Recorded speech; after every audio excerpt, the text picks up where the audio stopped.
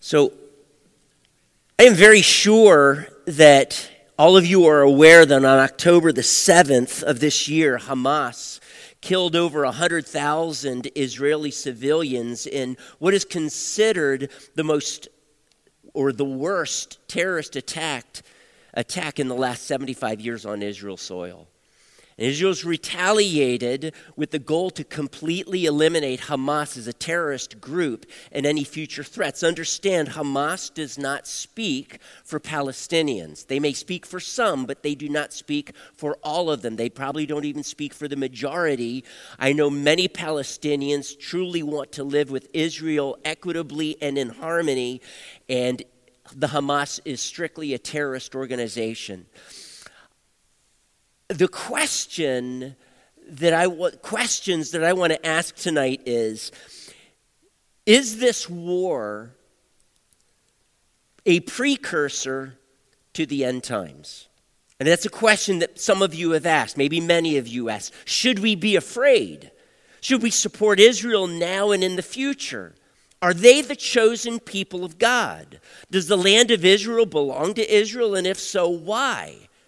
These questions, they're very theological in nature, and I'm aware of this, and I am also aware that I'm going to be going through a number of scripture passages, and if I'm not careful, I need to just make sure I slow down, because if I'm not careful, I'm going to lose us. I want us to search through the scriptures, but above this, church, I want us to see the heart of the Father for Israel, not just in the Old Testament, the heart of the Father for Israel today. Now, some of you have no clue where I stand on this issue. You'll find out by the end of the message. I just would ask, as I go through these passages, don't say, oh, he comes from that, or he comes from... Just hear me out as I walk through these scriptures, because this is controversial in the church today, and it creates a lot of not just discussion, but heated discussion, okay? So I'm just going to ask if you could set your preconceived conclusions or where you come out on this issue. Give me your ear. Allow me to walk you through scriptures, and pray for me that I'm able to display and bring an exhortation from the heart of God, okay? So I'm going to bring the board over. We're going to walk through some passages of scripture. The first one I want to turn to is in Hebrews 8. Hebrews 8. As you're turning there, I want you to recognize that I'm only bringing partial answers to these questions and a few others. My real heart in this is not just that we discover a truth, but that we hear the heart of the Father. And I'm going to offer a solution. It's going to have a ring of political to it, but that is not my focus at all. My focus is, what is the heart of the Father for Israel? Because whatever God's heart is for the Jew today should be our heart, church. It should be our heart. I want to avoid two extremes in Christendom today. I want to be able to navigate between these two extremes. Number one is the belief that the Jews are today God's chosen people, and we should support their every effort to gain control over all Israel unquestioningly. This is commonly called Christian Zionism. That is an extreme. I do not hold to that view. I do not believe God's word teaches that view. On the other extreme, generally embraced by those who fully embrace replacement theology, is the view that the Jews are not God's chosen people, and therefore they have no right to the land anymore. I do not hold to that view. Though I lean in the view, and you'll see it, I lean towards replacement theology, I do believe they go too far, especially when they come to the New Testament with regard to Israel. When it comes to Israel and the Gentiles, I see Scripture teaching them or treating them separately in the New Testament. You'll see this as we walk through this. But these are two extremes in our day. And within those extremes, believe it or not, there are extremes. And so as we go through this, let's do our best. I'm going to share with you my understanding of these, okay? And I'm just going to do the best job that I can today. But if you disagree with me, can you please try very hard to hear the heart of the Father that I hope I can display? All right? Hebrews chapter 8. I'm going to read these verses for you. I'm not going to read all of it. It is a quote from Jeremiah 31, speaking about the new covenant that God would soon cut with, the word says, the house of Israel and the house of Judah. Now hear me out. Hebrews 8, starting with verse 7. For if there had been nothing wrong with that first covenant, no place would have been sought for another. But God found fault with the people. See, not with the covenant, but with the people, because they were sinners. I'm sorry, I'm adding that. My text actually doesn't say that. But that was the problem with the people. But God found fault with the people and said, the time is coming, declares the Lord, when I will make a new covenant with the house of Israel and with the house of Judah. Church, who is this new covenant going to be made with? Number one, the house of Israel, and number two, the house of Judah. You're following, right? He goes on, and it will be like the covenant. It will not be like the covenant I made with their forefathers. That covenant focus was on law. It's not that we do away with law. It's just that the focus is now going to be God dwelling in us and empowering us to do the law. That is, the moral law. When I took them by the hand, I led them out of Egypt. What a beautiful picture of redemption. Because they did not remain faithful to my covenant, and I turned away from them, declares the Lord. This is the covenant I will make with the house of Israel. After that time, declares the Lord, I will put my laws in their minds. I will write them on their hearts. I will be their God, and they will be my people. Now, the question is, author of Hebrews, hang on a second. This new covenant is with anyone. It is not just with the house of Israel or the house of Judah, but that is what you say here. It is for them. The challenge then is, how does the author of Hebrews treat this? He begins to unveil what this passage is about through the rest of chapter 8, all through chapter 9 and into chapter 10. And in chapter 10, he quotes it again. And who is he speaking to? Who is this new covenant going to be made for? Is it truly the house of Israel and the house of Judah? See, it's not.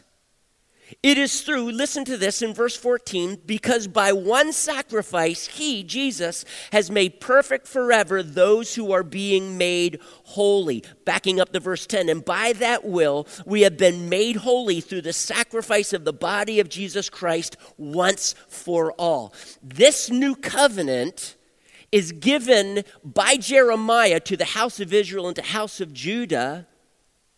And those indeed are the words. But as we move into the new covenant, who is it for? It is for Jews and Gentiles. So I need us to understand, with regard to replacement theology, I get what they're trying to say. There is much, especially in Isaiah, but of course here, Jeremiah 31, promises that are given to Israel. And when you track them into the new covenant, lo and behold, it's not just for Israel, it's for anyone who believes in Jesus. This is key. So many promises given to this idea of Mount Zion and Jerusalem. And when we move into the new covenant, we see that they are symbols, and the fulfillment of this is a heavenly Jerusalem.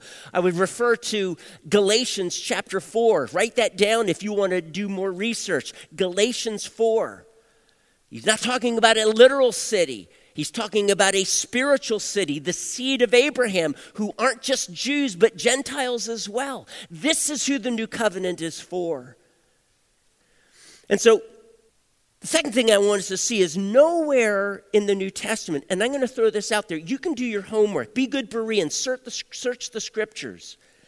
But nowhere in the New Testament are Jews addressed as the people of God. Did you realize this? Nowhere. In the whole New Testament, after the cross and resurrection, are Jews ever called the people of God and never called the chosen people of God? As a matter of fact, in 1 Peter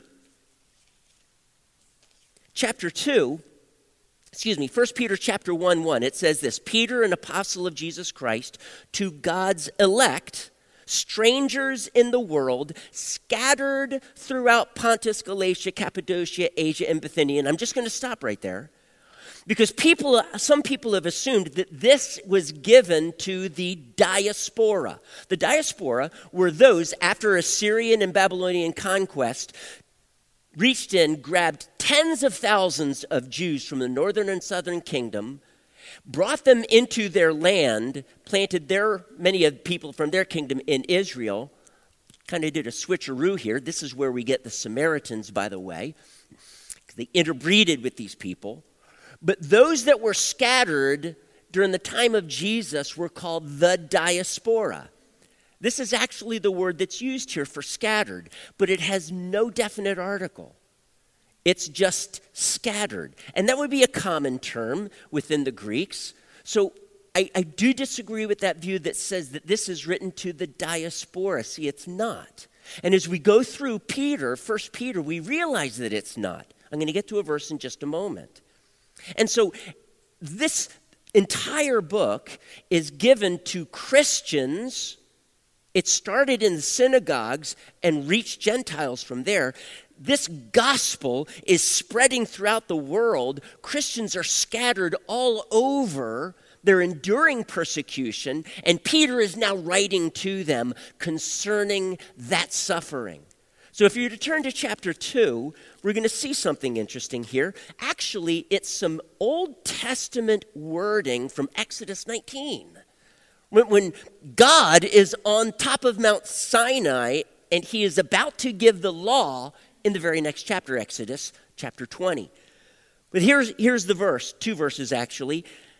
1 Peter 2, 9 and 10. But you, just Jews? No. Christians, Gentiles and Jews, believers in Jesus. But you are a chosen people, a royal priesthood, a holy nation, a people belonging to God. You're familiar with the term a peculiar people. That's this here. These phrases were given to Israel. They are now being given to the church, the people of God, believers in Jesus.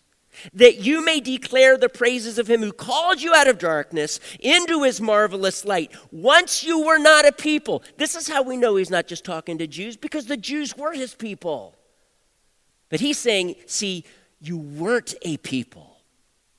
Gentiles, you weren't a people. You weren't God's special possession, but now you are. Why? Because you are living stones. You are believers in Jesus Christ. Let me read again. Once you were not a people, but now you are the people of God. Once you had not received mercy, but now you have received mercy. Exodus 2 speaks about this in more detail. Write that down, research, read through that, and please wrestle with Scripture in this topic, okay? I'm not suggesting it's an easy one. It's not.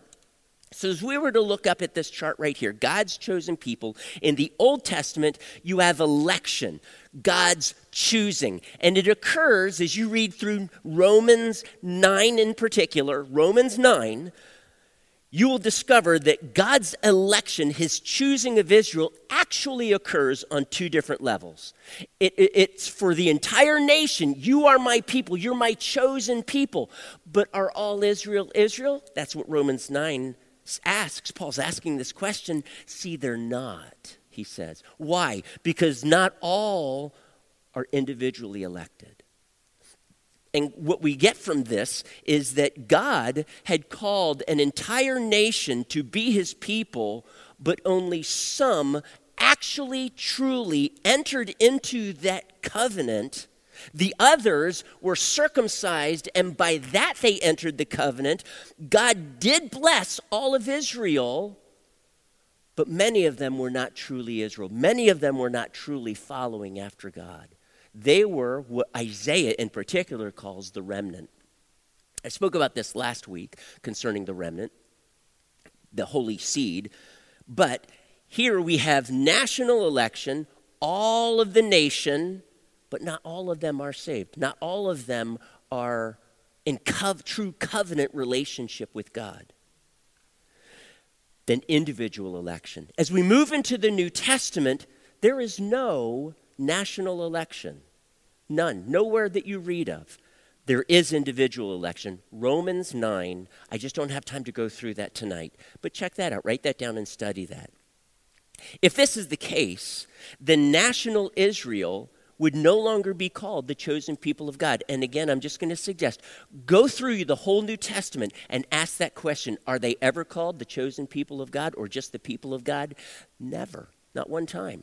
And this is important, church, for people to be, individual election, for people to be the children or the people of God, they must be believers in Jesus. 1 John chapter 2. It says in 1 John chapter 2, that if you do not believe that Jesus is the Messiah, if you reject Jesus, then you also reject the Father. If you reject Jesus, you are rejecting God. But there's more to it than just that Israel has rejected God. In rejecting the Messiah, they have indeed rejected God. I was just thinking through an analogy, because Muslims truly believe that Allah is God. The problem that I have with that is very simply when the Quran describes God, that is not the God that I read about in my Bible. See, when the Jew describes God, except when they come to Jesus, yes, because it does come from the Bible. The Muslims, when they say they truly believe in the one God, let me use this analogy. They're wandering around in left field on that one. They truly are. Israel is at least hovering around third base, but the Muslims are in left field. Hindus are in the grandstands, and Buddhists, who are technically atheists, are not even in the ballpark. So that doesn't mean that that doesn't mean that none of them can come to home plate, can be there. That's where you score. That's where you make the run, right? No, see, God can truly rescue any of them. Any of them. Matthew 21:43.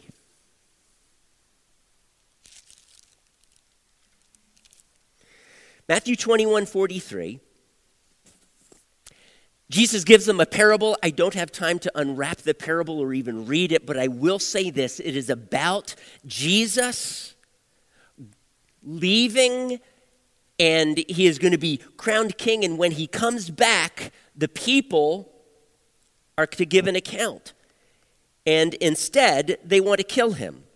And Jesus says this, in view of this parable, verse 43, he says this, therefore I tell you. Who is he speaking to? He's speaking to Jews. He's not speaking to Gentiles, he's speaking to Jews. Therefore I tell you that the kingdom of God, and the kingdom of God was proclaimed. Read Daniel 2. That is about the mountain, the rock that's carved out of the mountain that destroys the image that was in King Nebuchadnezzar's dream. It lands at his feet, the whole image is destroyed, and that rock becomes the largest mountain in the world, and it fills the whole earth. And later we read in chapter 2, verse 44 and 45, that that's the kingdom of God.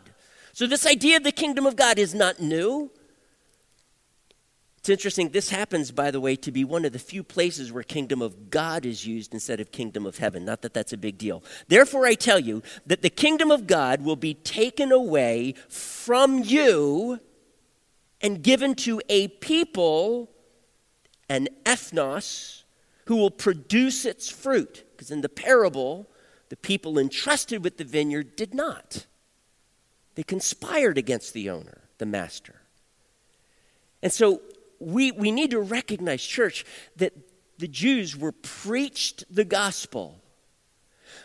When they heard it, as Paul says in 2 Corinthians 4, it's like a veil was over their eyes. Every time they would read the Old Covenant, a veil was over there, and they could not see Jesus, and they rejected him as the Messiah. As hard as Paul and others proclaimed the gospel, proving to them from the scriptures that Jesus was the Christ, they still rejected it. Why? Because a veil, a hardness of the heart, couldn't see with their eyes, couldn't hear with their ears, Isaiah 6, you remember that's what we preached on last week. And as a result, they couldn't understand the gospel, and they rejected Jesus.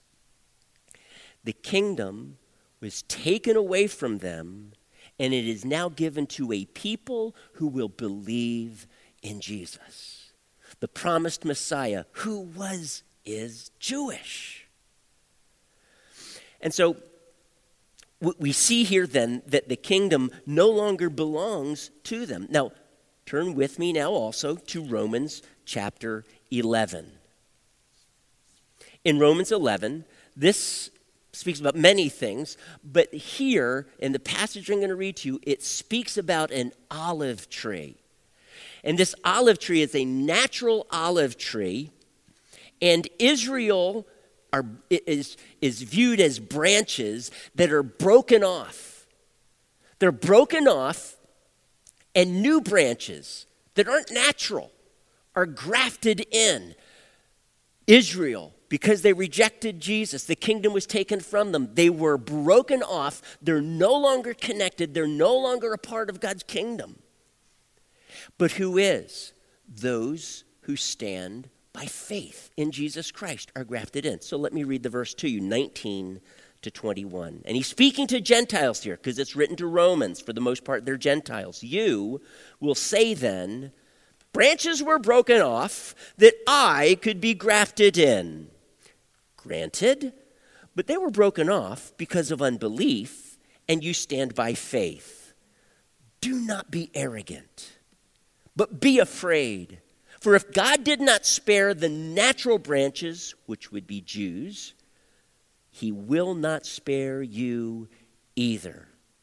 So much to that, I can't get into it except simply to say, church, do you see it?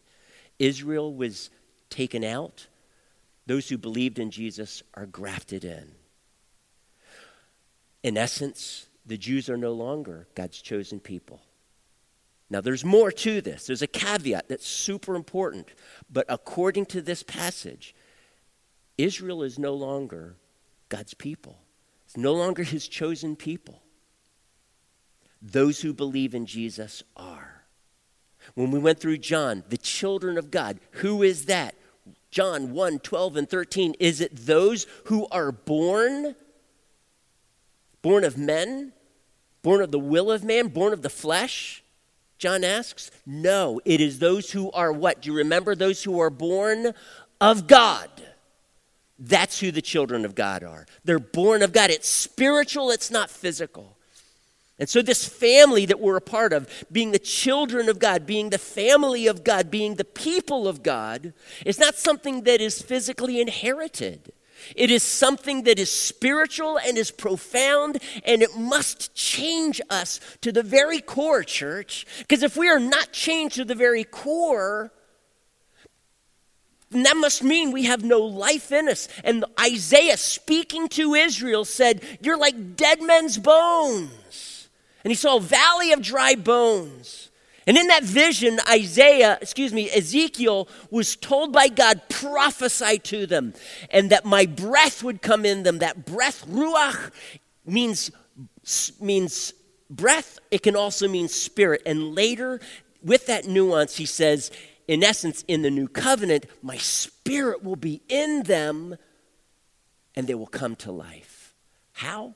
By faith, church. By faith. We are the people of God.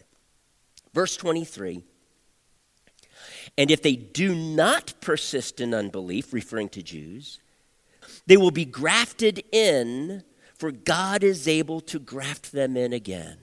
It is all about faith. It is all about faith. Psalm 122, verses 1 through 9. You've heard us say, pray for the peace of Jerusalem. Pray for the peace of Jerusalem. I am not going to disagree with that. But if we look at this, could we please understand why? There are 4 reasons why we pray for the peace of Jerusalem. What we're going to need to do is we're going to need to take this psalm and then move it into the new covenant and what remains. Okay? In other words, what is fulfilled in Christ and what remains then for the Jews, just as Jews.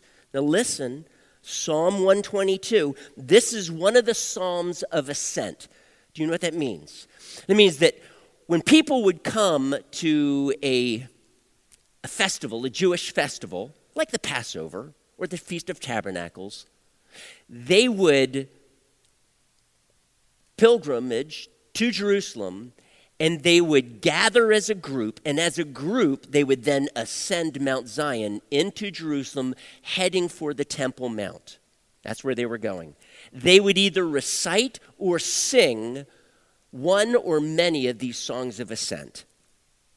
That's why in John 7, they asked Jesus, are you going up to Jerusalem? In other words, are you going to be one of those pilgrims that's going to go up to Jerusalem? And Jesus says no, because he was going probably the next day. He wasn't going to be joining the groups at the bottom of the mountain and then climbing up. He wasn't going to do that. He wasn't saying that he wasn't going to go to the feast at all. He was just not going to go up. All right, so here it is. I rejoiced with those who said to me, let us go to the house of the Lord.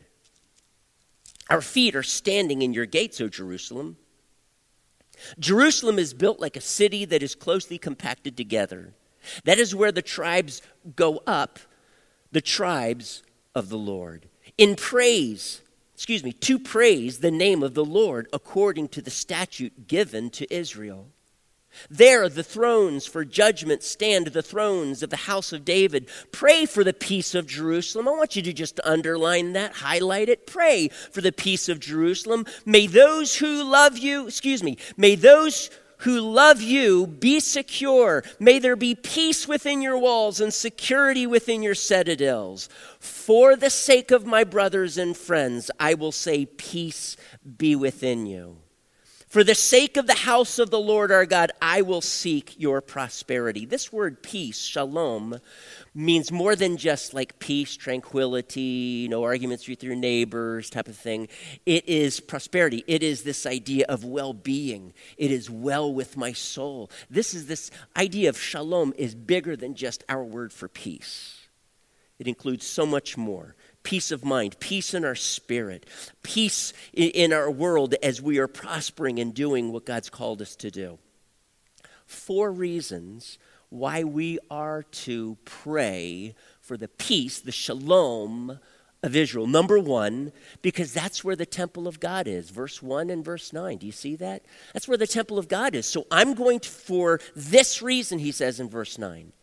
Because God's temple is there. And where does God dwell, church? He dwells in the temple, and very specifically in the Holy of Holies. That's where God dwelt. Amen. Here's my question. Is that where God lives today?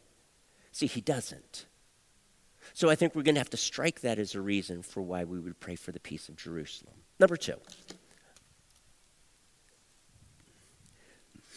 The tribes of the Lord make pilgrimage there.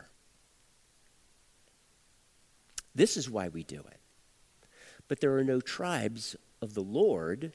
There may be tribes of Israel, but they certainly would not be of the Lord. They don't believe in Jesus. They are not of the Lord. And so because of this, I think we can say the number 2 reason that we pray for the peace of Jerusalem, because that's where the tribes of Israel go to praise God. That's not where I go to praise God. As a matter of fact, there's no temple there. Number 3, it says there in verse 5, it says that's where the thrones of judgment are, and very specifically, the thrones of the house of David. That's where rulership, kingship was. See, Jerusalem was the hub of Israel. It was the capital. It was chosen by God, and consequently, that's where the king sat, and that's where the kings rendered judgment. Is that what happens today? See, that was fulfilled in Christ. Who is that king of the line of David, church? It's Jesus. Where does he sit? Does he sit in Jerusalem? No. Guess what? He sits at the right hand of God Almighty in heaven. That's where he sits. That's where the throne of God is. Right there. That's where Jesus of the line of David, he's the Lion of Judah and Lamb of God. That's where he sits. And he renders judgment from there, but not in Jerusalem. So I think we can scratch that as a reason to pray for Jerusalem. Now follow me here. Some of you are probably pretty ticked at me. Oh my goodness, Mike, how can you say don't pray for the peace of... See, I didn't say that. Look at this last one, and it says he says, for the sake, verse 8, for the sake of my brothers and friends, who would be Jews. That's why he prays for Jerusalem. It is for the sake of his fellow Jews. Are you aware in Romans 9, and this just blows me away, Paul's heart for the Jews. Now, he was Jewish, and so I get that. But he says that he would rather that Israel be saved and his own soul accursed. Wow.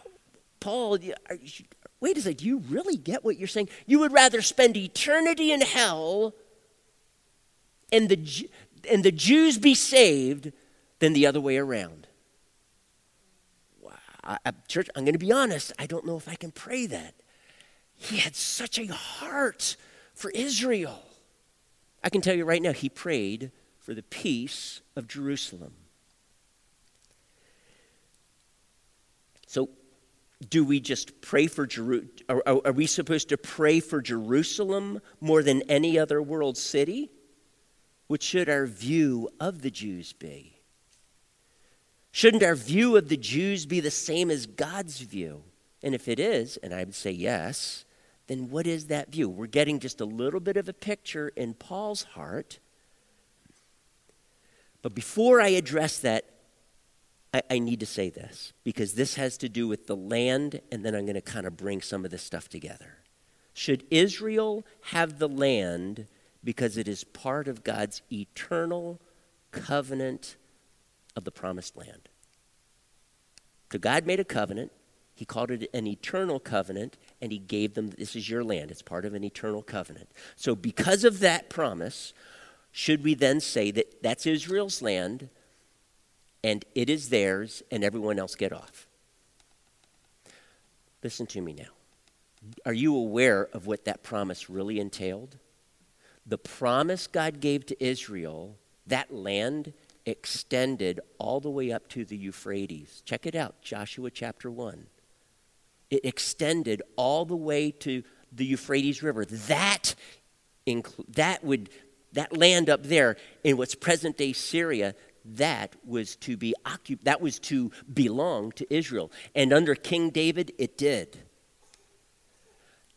But as you go through the book of Joshua, remember, Joshua chapter 1 is where he promises this land extending all the way to the Euphrates. When he divides up the land later in the book to all the 12 tribes, no one lives in that land. There is a difference between the land promised and what is actually allotted to Israel. I don't want to confuse you here, okay? I just need us to see that distinction because it is significant. The land all the way up to the Euphrates was a promise, but they were not given that land like they were what's commonly called the promised land. So I don't want to say that, hey, God promised that land to Israel, so it's theirs. The promise is different than what's actually allotted. And if you don't know what's allotted to them, most Bibles have a map in the back of their Bibles. Check out that map. Let's understand, there are many eternal covenants in the Old Testament. Many eternal covenants. Did you realize that circumcision was an eternal covenant given to Israel? Did you realize that the Sabbath was an eternal covenant God made with Israel? Are you aware that the Levitical priesthood was given to them as an eternal covenant? Are you aware that rulership through a king through David, would be part of an eternal covenant made? Same with the land. Very quickly, circumcision. There is no circumcision in the church. It is only circumcision of the heart. Physical circumcision was done away with, and the spiritual aspects remained. Even though that covenant is eternal, it changed at the cross. What else changed? The Sabbath. Don't let anyone judge you by what you eat or drink, or with regard to a religious festival, a new moon celebration, or a Sabbath. These are a shadow of things to come. The body is in Christ. The body casts the shadow. The Sabbath was a shadow. It was a picture, a rough outline, a silhouette, if you will. Your body casts a shadow, see? But these were pictures of what would eventually be fulfilled in Christ. Christ fulfilled the Sabbath. Much more could be said about that, but I'm just going to leave it at that. It changed. It's an eternal covenant, but it changed at the cross. Our rest in Christ is what it was all about. It was a picture of that rest in Christ. Hebrews 4, if you want to write that down and look at it more. Levitical priesthood. Hebrews, again, Christ is the high priest. He fulfilled the priesthood. So that now, church, we are the priests in the new covenant. It's the priesthood of all believers. This was like a dividing line in the Reformation, because the Roman Catholic Church said only priests could read the Bible and interpret it. The people couldn't, and Martin Luther said, no, I'm going to write it in German. I'm going to get the scriptures out to the common person, and they were appalled at that. Only priests. And he said, no, see, we now have the Holy Spirit upon us. We can understand the word. The priesthood of all believers, God in me. So significant. The Levitical priesthood was done away with. Christ fulfilled that rulership. Again, in Christ, no more physical rulers, but in Christ, who is the ultimate ruler. All of these changed at the cross, even though they're eternal covenants. May I suggest to you that the land promise changed at the cross, okay? And we read about this in Hebrews chapter 4. Now, I want us to realize, though, when we ask this question, does the land belong to Israel? So there is a promise, an eternal covenant that changed at the cross. But church, listen to me. God gave them the land, and they have lived there for 3,500 years. The Palestinians have not. They have been conquered, they have been fought against, they have been killed, Jews I mean, and they have remained in the land, so that Jews and Christians and Arabs, all three of those people groups for the most part, occupy Israel. Well, who does it belong to? Well, Israel's been there from day one, okay? No other people group, but Israel has. It belongs to Israel. Now, much more could be said about that, so I'm going to leave it at that. I want us, though, now to answer this question. What is God's heart? What is his view? Because, see, I do believe that a fair conclusion is that governance by Israel fairly, with Jews, Arabs, and Christians, can be done amicably. There's a problem, though, church. The problem is that this proposal is difficult when one people group regularly entertains the goal of completely exterminating Israel. You can't live with that. That must change. It has to. So what is God's heart? And I need to wrap this up. I'm already beyond time, but church, please bear with me. I am going to go a few minutes over. In all fairness, I had to start a little bit later, but can you turn with me to Romans 11, and we're just going to camp out there for a few minutes. Romans 11, verses 28 and 29. Hear God's word. Hear God's heart for Israel.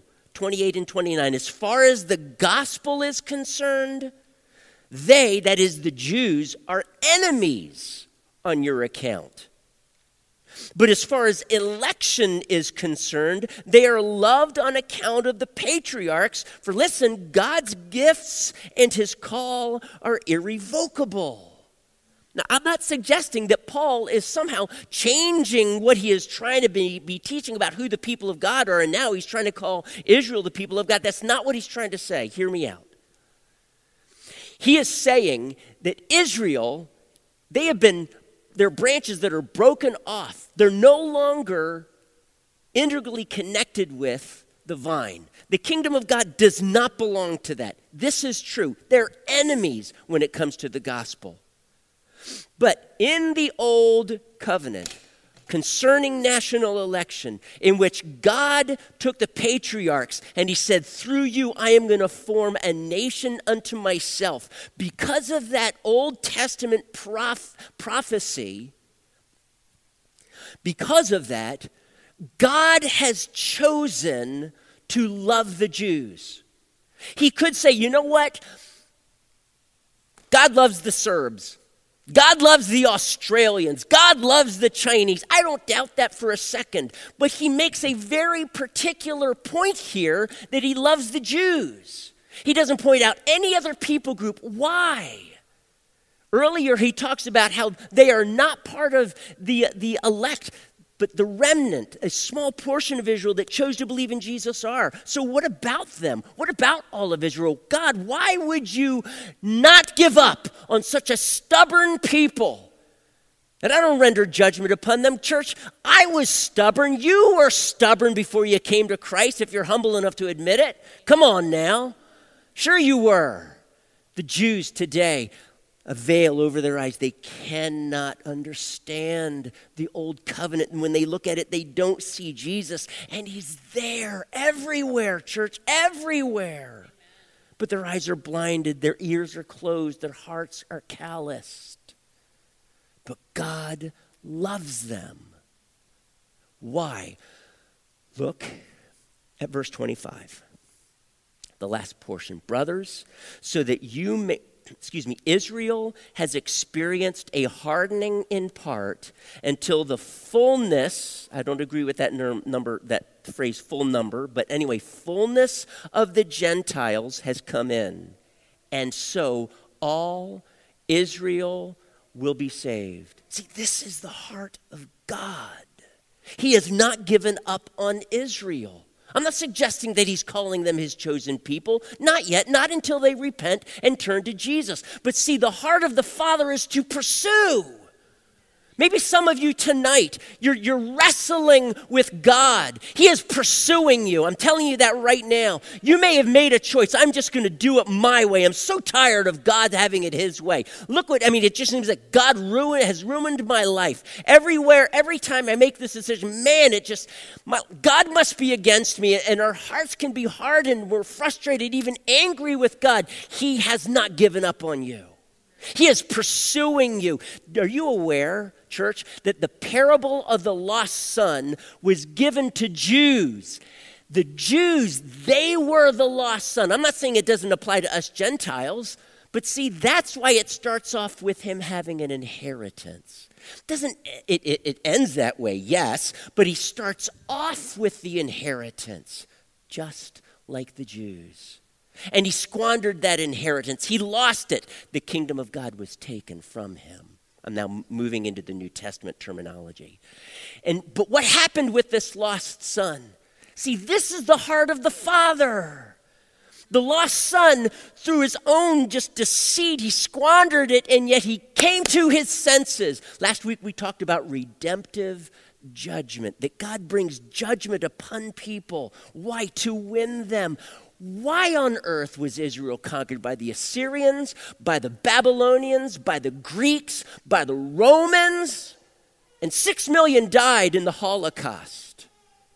God is trying to woo and win their heart. Come to me. I am not giving you up on you. We call this redemptive judgment. This has happened to entire nations. I walked you through some of that last week. God has a heart to win us. And he will, if he needs to, use a strong rod of discipline. Isaiah speaks about this. He will use the strong rod of Assyria. But guess what I'm going to do to Assyria? Oh, you wait and see. And they're not off the hook. But I need to discipline you, Israel. I'm going to use Israel as my rod to do it. Now, don't get me wrong. It was Hitler that killed those Jews, not God. But God in his sovereignty, because he loves the Jews, allowed them to go century after century, trying to call them to himself. Church, if you are wandering, please do not think that you're in the clear. God is pursuing you, and if he needs to put obstacles to trip you up, he will do it, even to the point where you fall on your face, you're hurt, you're broken, until you come back to Jesus. That is the heart of a father that pursues his child. And so what happens with this lost son? He comes to his senses. He's been groveling in mud and mire and feeding the pigs, even wanting to eat the pig swill. Redemptive judgment. And he comes to his senses, oh my goodness, I need to go back to the Father. And when he does, the Father sees him a long way off and makes his way towards him and throws his arms around him and kisses him, gives him a ring. See, that is the Jew then that's coming. It's anyone who comes to Christ. But the audience initially was the Jew, the lost sinner who is a Jew. That is the heart of the Father. Just be careful, as a Gentile believing in Jesus, you are not like the older brother. I'm just going to leave it at that. I want us to just look at this one last thing. And I'm only going to mention it. I don't have time to really get into it, and that is this in Revelation 12. The woman of Revelation 12 is Israel, the community of Israel. The red dragon, the serpent, is pursuing her, trying to destroy Israel. Is that not true throughout the centuries? Then from his mouth, the serpent spewed water like a river to overtake the woman and sweep her away with the torrent. But the earth helped the woman by opening its mouth and swallowing the river that the dragon had spewed out of his mouth. Then the dragon was enraged at the woman and went off to make war against the rest of her offspring. Isaiah 54, the descendants of the barren woman are nothing other than those who believe in Jesus Christ, Jews and Gentiles. That is what he is referring to here. And of course, there is war that the beast makes with the people of God, the believers in Jesus, who obey God's commands and hold to the testimony of Jesus. And when Paul then says, here is the redemptive plan of God. Here it is. See, Gentiles, many of them, coming to Christ, Jews becoming jealous, stirred up. How can this be? If anything, becoming even more blind, but coming to a point at the end of their rope, if you will, in which he finally says, and when the fullness of the Gentiles come in, not like the last Gentile to get saved, but there is this fullness amongst the Gentiles of people coming to Christ, that God will then reach in a second time to pull his people out of slavery. Isaiah 11, and he will reclaim them. And it says here, and all Israel will be saved. Does all mean every single one of them? That's actually sometimes used in the New Testament, but by no means all the time. Does all mean many or most? When Herod heard the word from the Magi that they came to worship the king, it says Herod was disturbed and all Jerusalem with him. Does that mean the 2-year-old infants were very disturbed? Did they lie awake at night wondering, oh my goodness, they came to worship Jesus? Of course they didn't. Probably not even 5-year-olds. So the word all doesn't mean every single one, maybe the majority, maybe a lot. Maybe talk about it was proliferated throughout Jerusalem. But it doesn't mean every single one. Lastly, all kinds. Well, Jews are a kind, so it can't mean that. I'm sorry, I'm really cutting to the chase here. I'm going to suggest this middle one. Regardless of where we come out on this, God has a plan for Israel. He is moving them towards something that is fabulous. Church, we are going to experience a global awakening. There's no less than 24 verses in Old and New Testament that speak of this. Jesus' rulership from sea to sea and from the great Euphrates to the ends of the earth. The knowledge of the Lord will fill the earth even as the waters cover the seas. There's 22 others that we could look at, but you know what, church? There is a global awakening before the coming of Christ.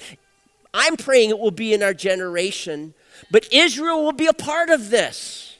God has not given up on Israel. They are not the people of God, but God is drawing them to him. He's making them jealous. I need to wrap this up. I'm sorry, I'm going over. I'm just going to conclude with this.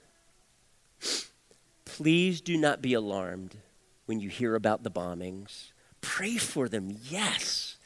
Innocent civilians are being killed left and right. Hospital that blows up and they blame Israel for it, and they check the footage, and it was the Hamas all along. But they're terrorists, so they do this.